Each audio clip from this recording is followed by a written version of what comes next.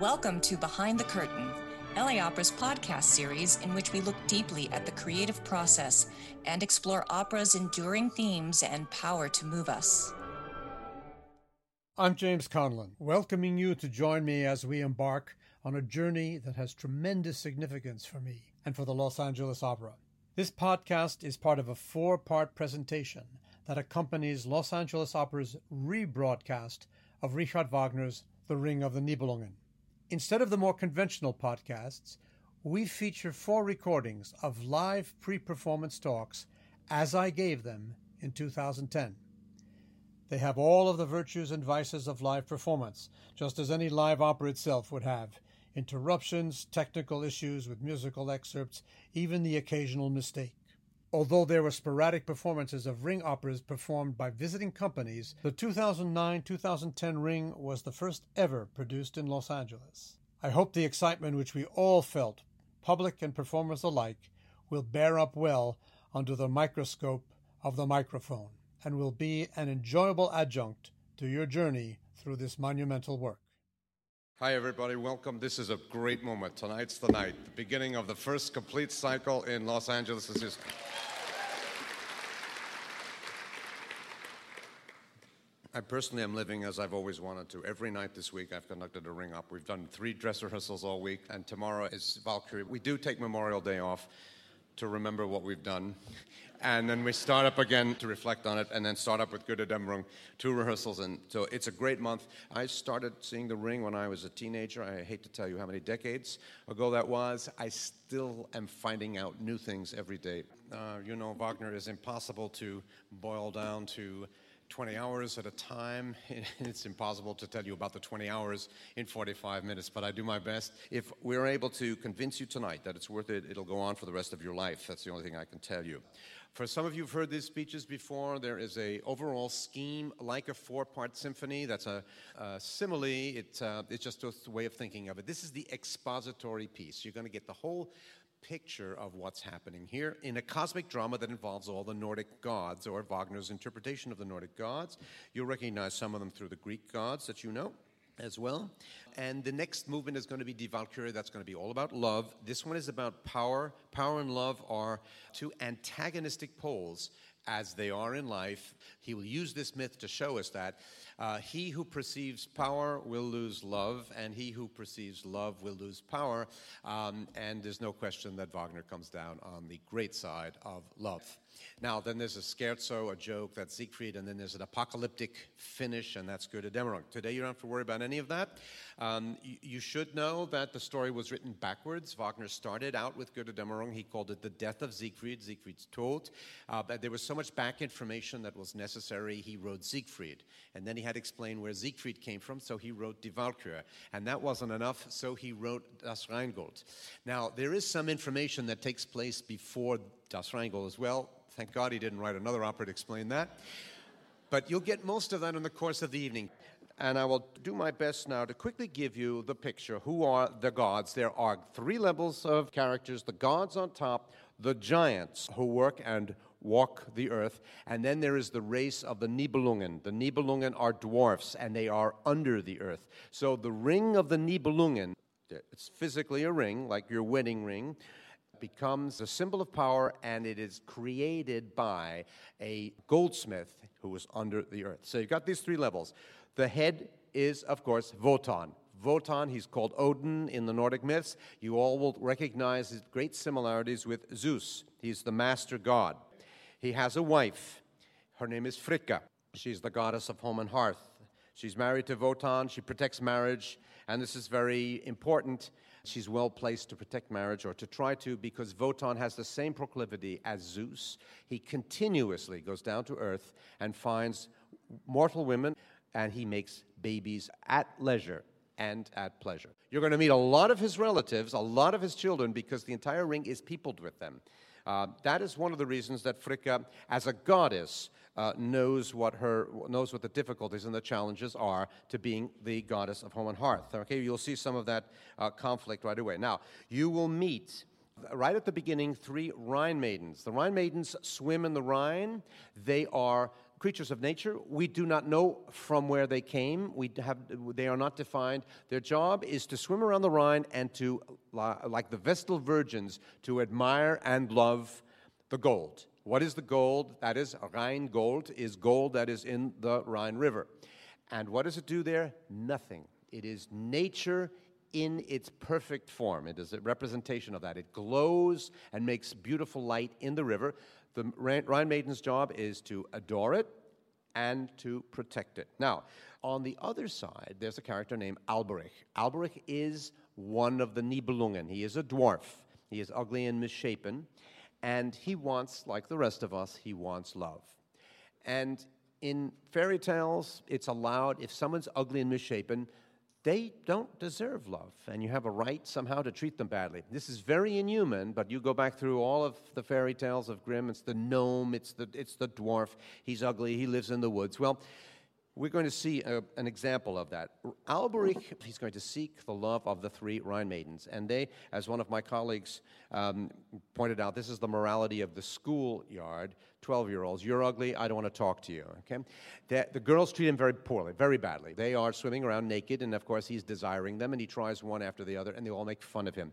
Then they say, here's the gold. Look at the gold. Isn't that beautiful? Gold, Rheingold, Rheingold. He looks at it, and then one of them, the first one, tells, you can take this gold, and if you can fashion a ring out of this gold, you will become the most powerful person, and you can dominate the world. Well, but there's a catch, in fairy tales there's always a catch. The catch is you have to renounce love. The Rhine maidens are very sure that they can tell this story out loud because they've never known a man to renounce love. Nobody will renounce love. Well, Alberich is humiliated 3 times by the Rhine maidens, and so he figures, you know what, I'm not going to get love anyway. Let me at least take the gold, make the ring, and then I'll be the most powerful person in the world. And so he does that. And by doing this will set the entire story in motion. And it will develop right through to the end of Die Götterdämmerung, which is next week. Okay? Now, by so doing, he has ruptured the harmony of nature. They were not supposed to do something. They did it. It's the original sin, and it set the whole course. Every mythology has something like this, where there is an action. Because of that action, evil has come into the world, and this is what this is. This is going to set it all up. Now, I will come back to that. That's, of course, the most important. Now, there are 2 giants on the earth, Fasolt and Fafnir. They have been contracted by Wotan, the head god, to build him a castle or a fortress that will be worthy of his proud position on the top of a mountain, like as in the Greek myths Olympus. Now it's called Valhalla. Now, actually, Fricka wanted him to build this castle because she figured, you know what, he never stays home. Let's build a great castle, and he'll be so happy at home that he'll be at home all the time. It doesn't work. And now he's got this castle, and he has to pay Fasolt and Fafnir for this castle. The giants. They're coming back because it's finished, and he unfortunately promised them that they could marry Freya, who is the sister of Fricka. She is the goddess of love, and she has golden apples. And these golden apples, whoever eats these golden apples every day never ages. So in Los Angeles, there would be a big market for these apples. Now, Freya's got these apples, and she represents love. So Wotan, in essence, has bartered away love to have his powerful castle. Well, the giants are there. Fricka is incensed. Why? Because Fricka is the sister of Freya. She says, how could you have given away my sister for that? And they argue, and he said, no, I didn't really mean that. I'm going to do something else. Well, Fasolt and Fafnir come back, want Freya, and he says no. They said, what do you mean? You made an agreement. There's a contract. No, do something else.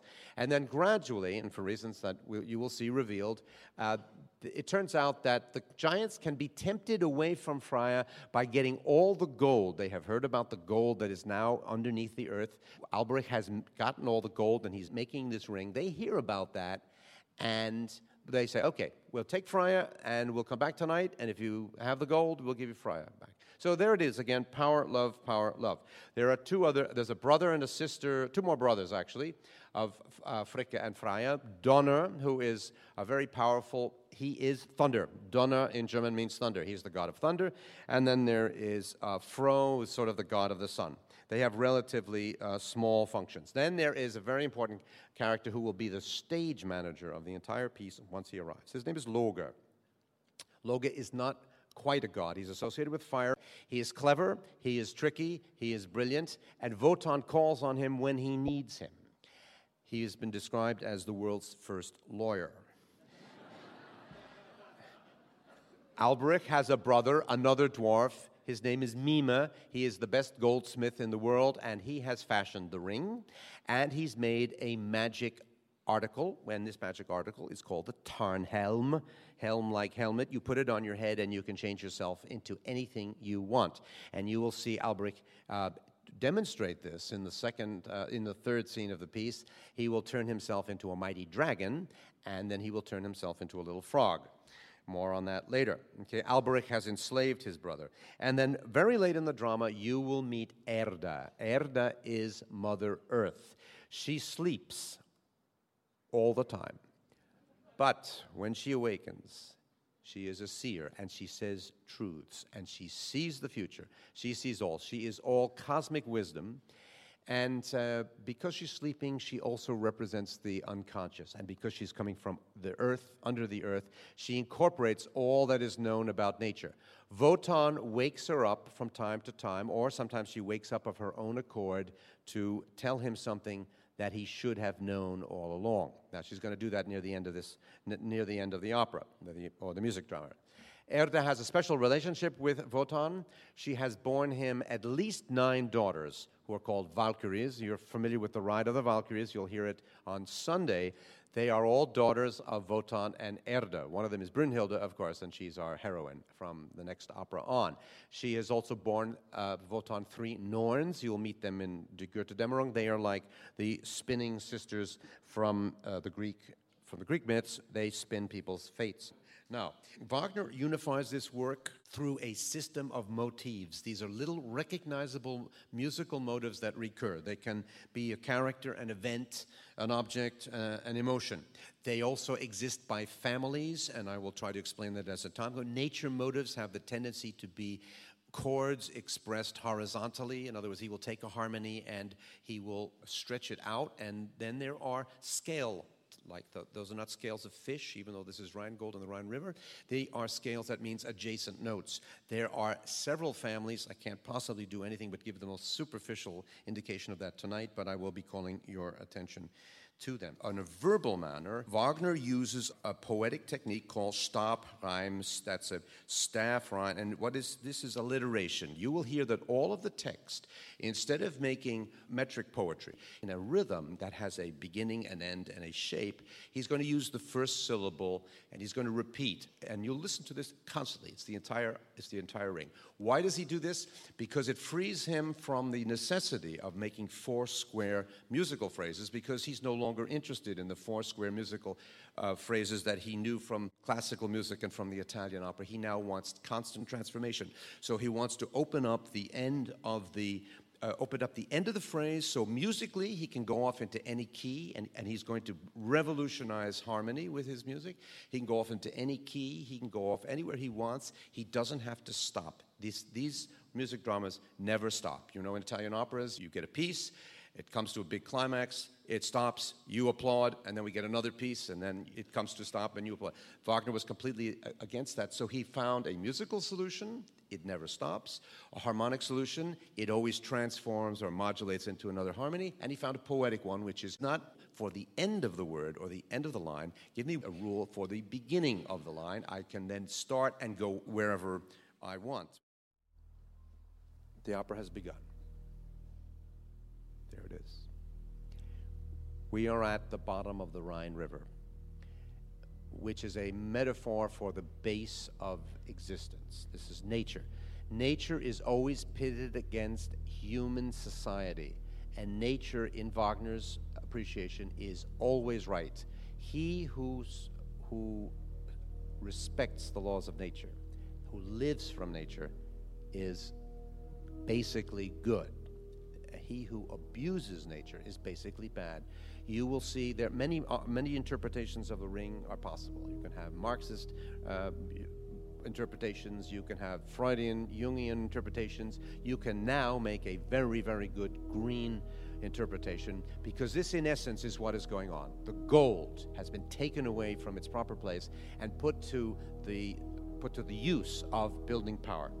You are hearing right now a single chord, happens to be E flat major. It is the chord of nature, and it is expressed linearly. From this beginning are born 20, 25 other motives. The genius of this, and I can't show you that all in one day, is that this will become like a grandfather who will give forth, a grandmother, giving forth motives and motives. They are all based on this very simple idea. This is also one of the first pieces of minimalism. So those of you who are fans of minimalism, this is something 3.5 minutes of this. Now, what it is, you just feel the slight undulation at the bottom of the Rhine. And as it picks up character, you will see that the waves get bigger. And it all started with this. A little reminder. Listen to the ascending line of the horn. Many motives that ascend are related to nature. And more action. And the waves build up until finally you get this.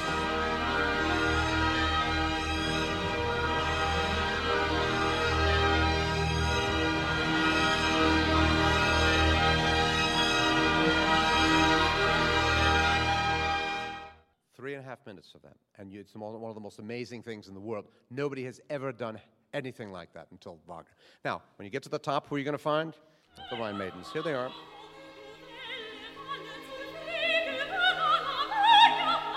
Now, they're like those beautiful sirens who swim around unsuspecting sailors. They're in the Odyssey. You know, they're always out there. The Hexe, the Lorelei, German romantic literature loves them. Somehow or other, it's part of male fantasy that he's going to be out in a forest, and there's some beautiful woman out there, and she's going to seduce him. And the other half of that fantasy, she's really wicked and evil, and she's going to do something bad to him. So the Rhine Maidens are like that. They're not really witches. They're just flirtatious. Listen to the horn. A rising chord, just like the nature motive. This is the gold motive.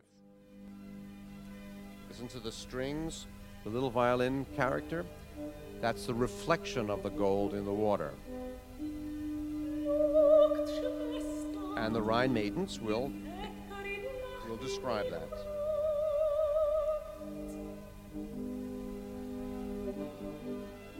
And you'll hear it repeated. Second time. And that will develop into the praise of the Rhine.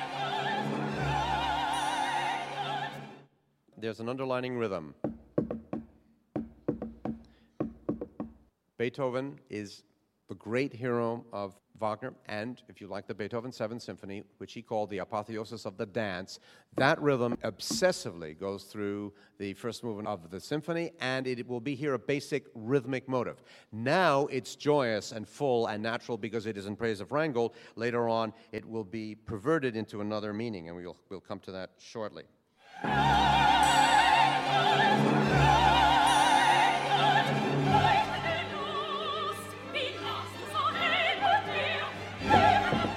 Hear that? Now, in the course of the discussion, the Rhine Maidens will tell him about the ring. The ring has a motive. Here it is. You hear it goes from the top to the bottom and back up again. Here it is again. You see it has a circular character.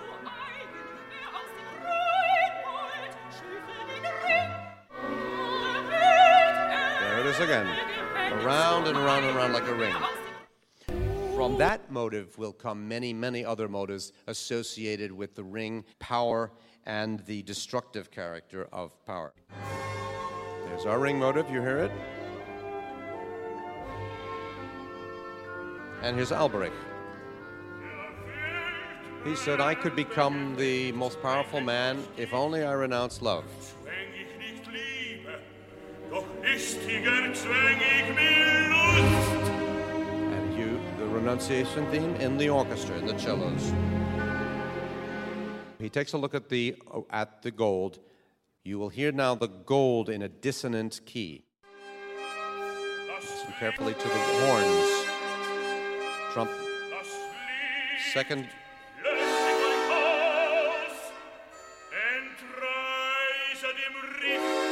Third time. Ring motive. Slow. So he says, I will forge the avenging ring, for let the waters hear me. Thus do I curse love. So verflucht ich die Liebe. And he grabs the gold. And that's the cataclysm. The drama is ready to go. He's got the gold. He takes it away. The Rhine maidens cry out in desperation. And now we change scene. There are 4 scenes in Rheingold, and one of the most amazing inventions of Wagner is the music that accompanies the scene change. All right? So he's going to be writing transitions. There is very little in the literature of opera preceding Wagner, and particularly preceding The Ring, that uses the transition as a dramatic force. It is cinematic, in essence, and what he is able to do in this one is almost to overlap from one scene to another, something that we take for granted when we go to the movies. He was able to accomplish musically. Here you're hearing the end of the Ring motive.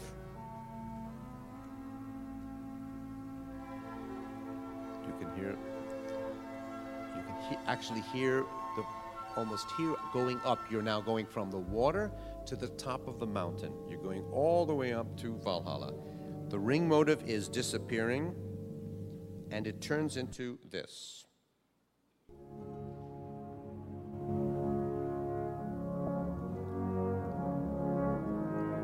You see it has the same circular character, but now you sense that there's something noble here. And this is Valhalla. This is the motive of Valhalla, always intoned, usually very quietly on the brass instruments. And this is Wotan. This is Wotan's home. It becomes, by extension, a motive of Wotan as well. Now, why is it so important? Because he builds power as well. He has not built his power on the ring. He has his power by birthright. He is simply God, or the head god. He's born into it. It's like those lovely noble families. You just are. Okay? Wotan just is. And even though he has abused nature too to get that power, he has, in some respects, a greater vision for his world than Alberic. But in a way, they've both done the same thing. Now, what do I mean by that? Wotan actually got his power by going to a tree, which is called the world ash tree, and cutting off a branch. With this branch, he built a spear, and on the spear, he carved out all the laws that would govern godly and human society. And then, this is my spear, and these are the laws. Now, that will have a motive, and we'll come back to that in a moment. This spear will be a symbol of his power. But in order to get that spear, he had to cut the ash tree. The ash tree consequently dies because it has been abused. So, in essence, Alberic and Wotan have both done the same thing. They have both abused nature in order to have power. Wotan was just better at it.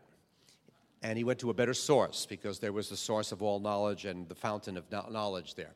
You will also notice that Wotan only has one eye. There are 2 versions of how he lost his eye, but they seem to be associated with the fact that, at least he tells Fricka this, he had to get Fricka to marry him, somehow his eye. He had to give her an eye. I don't know how that has something to do with it. However, the fact is, he actually paid for it by trying to get knowledge, infinite knowledge. And is that not any different from Adam and Eve, who went to the tree of knowledge, and by trying to know what they should not know, paid a terrible price and made the rest of humanity pay a terrible price. So he's got his one eye. He now has his spear, and he has the trappings of a noble mind. And so here's our Valhalla theme. Remember this, you will hear it constantly in the next few days.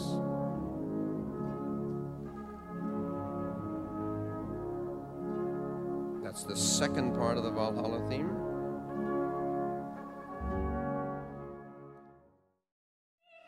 Now here's Fricka.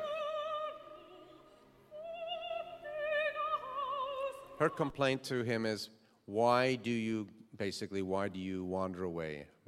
Here I've made you this wonderful house. But she's angry at him today because the subject of Freya. Okay, I've told you that already. She's going to fight with him to say, you cannot give away our sister, Freya.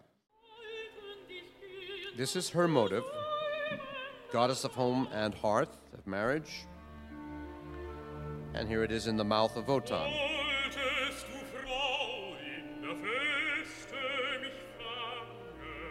Now, while they discuss Freya,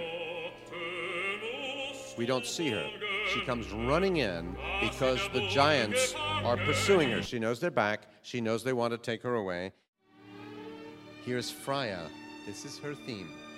As you see, it's a rising theme, so it comes out of nature. Listen again to that. Sensuous, beautiful, evocative. You'll hear it a lot. It will have other forms. When she comes running in, pursued by the giants, it will become agitated. Now, this one you will have no trouble figuring out who this is. The giants. Here they are.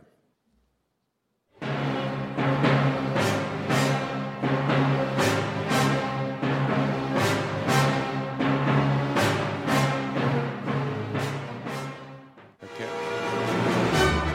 Here's Fro, god of the sun. Brilliant, bright, happy. Basically not important. Here's his brother, Donner. Thunder. Listen to the banging of his hammer.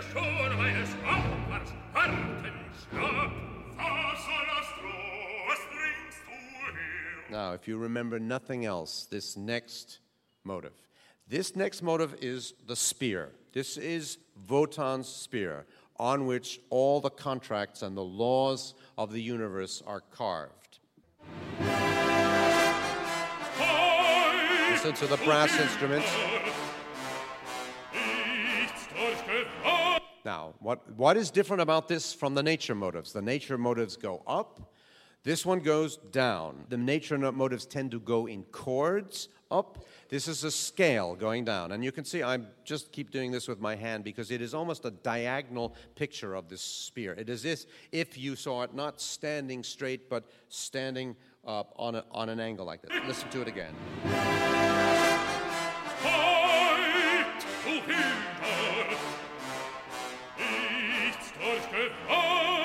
One more time. I want to get that in your head.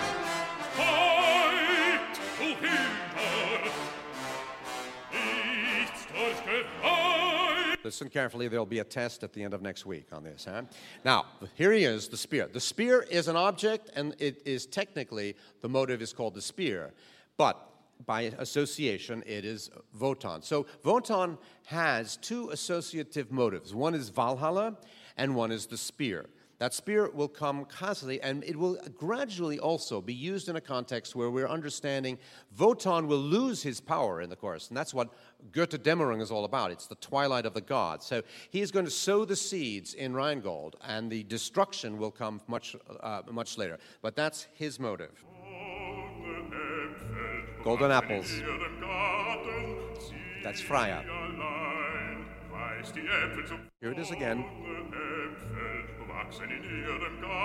Very, very circular as well.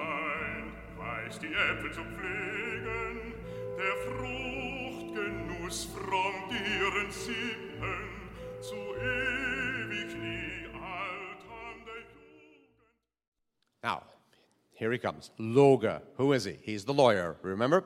He is the agent of fire. He's not a god, he's a demigod.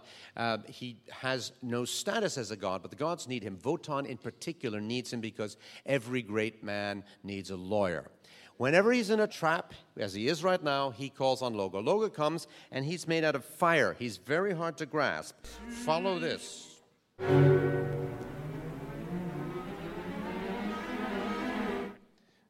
That simultaneously describes fire and the character of Loge. You can't quite get him.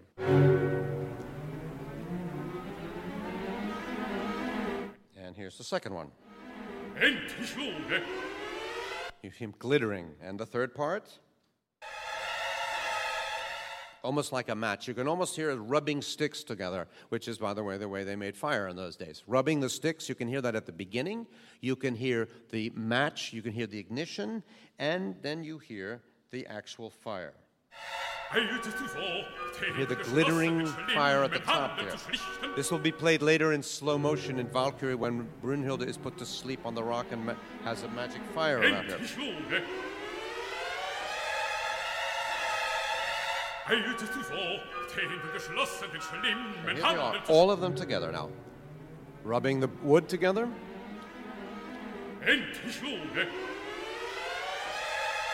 Almost like a match. And the fire.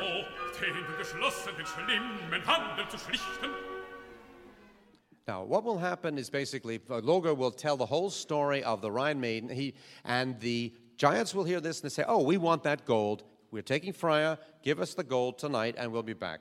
Now, the problem is set. This is the expository opera. This is the one that's about power. It's very conversational, and it's all about characters in conflict with each other over power. Now, Wotan decides the following. He heard about this man, this dwarf in the bottom of the earth who wants to be master of the universe. You can do almost anything with a god except to say, I want to be master of the universe. So he's got his CIA, he's got his FBI. Loger's told him everything. They go down, all the way down to Nibelheim, which is where the Nibelungen race lives, under the earth. They're going to go down there, and Wotan wants to see what is going on. Now, the second most magnificent piece of imagination, unbelievable. He's decided to show us the Industrial Revolution by a symphony of anvils. And here's the rhythm. You remember that? That was the Rhine Maidens praising gold, where it was positive.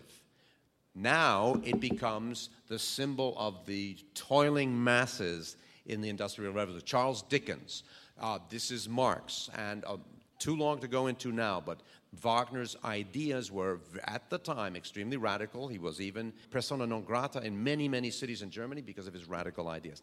So here they are. You're going to go now into the bowels of the earth, underneath, to see slave labor. This is the transition from Valhalla all the way down. You're going to go through the earth into the factory, so to speak.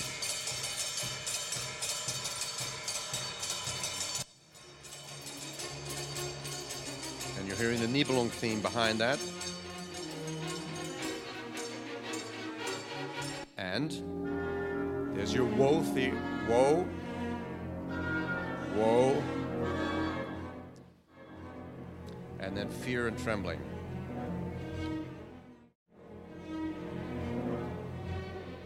And you're going to hear the gold theme. The gold theme. You have all these elements together now. The Nibelungen, the gold, the woe theme, and the anvil rhythm. It's one of the most impressive moments in any opera. Now we'll get down there and we'll see Alberic. And he's got a new toy.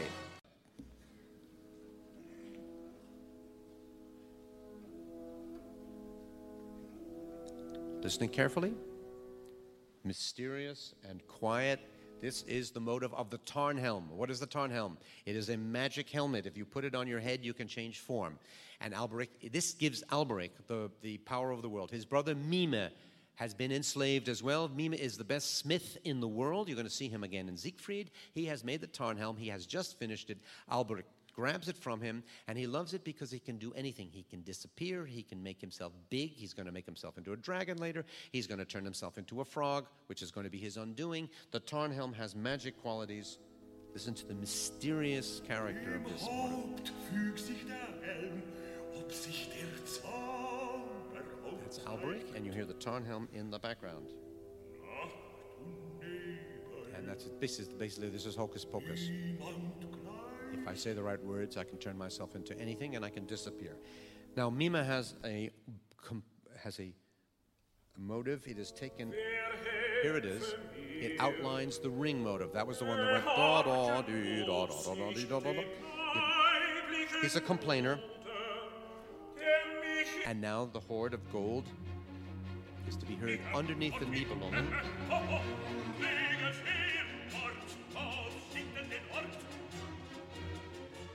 Now, Wotan and Loge come down, and they trick Alberich into, because he's boastful, they trick him, and he says, oh, I can, he's of course arrogant, and he loves screaming at Wotan. He makes him feel very important, and he explains to them that he has this magic power to become a dragon.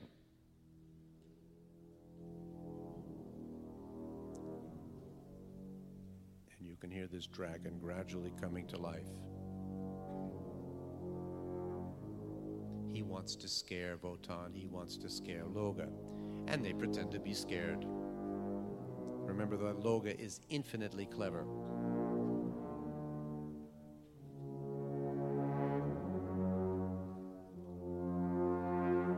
So you can see the more on that later. This is the motive of world domination, and you will hear the woe motive is in there.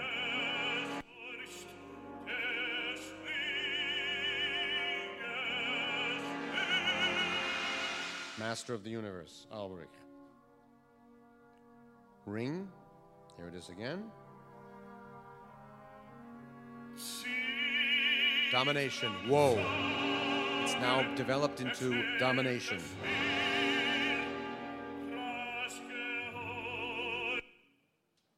Now, he tricks himself. They said, pretend to be scared. A dragon, oh, we're afraid. But what happens if you want to turn yourself into small and hide? Let's say a frog. Oh, frog, that's easy. Here it is. Like a fly swatter, they get him, they bind him up, and they bring him to Valhalla. He's done. Alberich is finished. Now, he'll be around until the end of the ring, but his power is gone. Now they go up, all the way. We'll get a second extraordinary tone poem. They're going to go upwards through the factory. They get up to Valhalla. Basically, Wotan is going to wrest the ring again away from Alberich, and when he does, Alberich curses the ring. Have a careful listen to this, because it is a fundamental motive, and it's a rising motive. You hear it going up, almost like a clenched fist. All right? That's the first sounding of that motive. It will come back constantly to remind us of the curse of the ring. Here it is in its symphonic form, in the brass. You will hear it over and over again to remind us that the ring is cursed. And it isn't because Alberich had the power to curse it. He has only the ability to identify the curse. In other words, power brings a curse with it. Now there's a bitter theme, brooding and bitter. Alberich. This is the hate of the Nibelung, frustration. It will come back. Now we have a quick motive. The giants have come back. They brought Freya back. Fafnir, the hard-hearted one, convinces Fasolt that they should cover up Freya's body with gold. And when Fasolt cannot see her anymore, then they will take the gold with them. Now, there's something very important about that. That is to say, when you have so inundated yourself with power and money and gold, you will probably hide love. In other words, it's a type of inebriation with power that eventually Freya will disappear. Of course, Fasolt wants her. He's not fooled by this. And he finally says, look, I can still see her. And then they are forced to put on the Tarnhelm on it. And he says, no, I see one little tiny corner. And then they say, put the ring on your finger, Wotan. And Wotan doesn't want to do that because he will be giving up his power. But as he's discussing this, Erda comes up out of the earth. Mother Earth wakes up to warn him. She says, be careful, Wotan. He who keeps that ring will destroy himself. And he respects Erda so much. After all, he's the mother of some of his children, many of his children, and she has eternal wisdom. He believes it, and he puts the ring. And so the giants Fafnir is happy. Fasolt and Fafnir fight. Fafnir kills Fasolt. This is Cain and Abel. He wants it all for himself, and he takes all the gold for himself. He's going to go off, change himself into a dragon, and sleep for 40 years. You'll meet him again in the forest in Siegfried. Here's Erda. Here she predicts the twilight of the gods. Descending theme, it goes down. Here's Donner. Here's his horn call, another nature theme. It's built on harmony.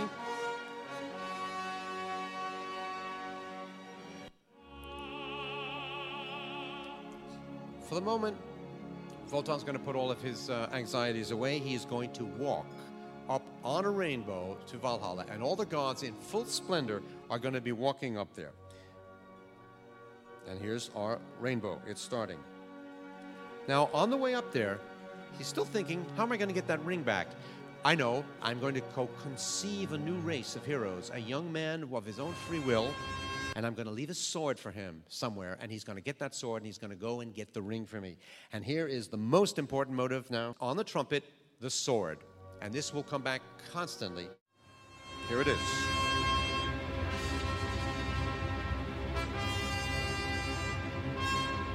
There it is. And then, of course, we're going to be hearing Valhalla. There's one little element to tie up.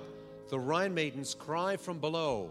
I said, we want our gold back, want our gold. And Wotan said, who are that? And Loge says, don't worry about them. And Loge dismisses them. They walk in full glory up unto Valhalla. Now, Rheingold ends in splendor.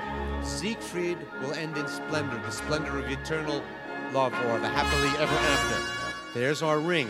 There's our sword motive as they walk towards splendor. You would think that would be the end of the whole story. The gods have got what they want. They've got Valhalla. They're up there. The self-aggrandizement. They will be powerful forever. You're going to feel powerful. You're going to identify with them. You're going to feel like $1 million. You're walking up to Valhalla, and it should have all been great, right? But no, because the seeds have been sown for catastrophe. Just as we sow seeds for our own catastrophes every day, and human beings from the beginning have sown the seeds of their own destruction in every civilization. Not all is gold that glitters. It glitters as we get up there, but a lot's going to happen in the next 3 music dramas. They're going to show you how, in the end, the gods are going to come to the twilight of the gods because, well, that good old thing, it's in every Greek drama, hubris and arrogance. But forget about that now. Enjoy this magnificent ending. Thank you so much. Enjoy yourself. This podcast was co-produced by Rebecca Stewart. You've been listening to LA Opera's Behind the Curtain. Thank you, and see you at the opera.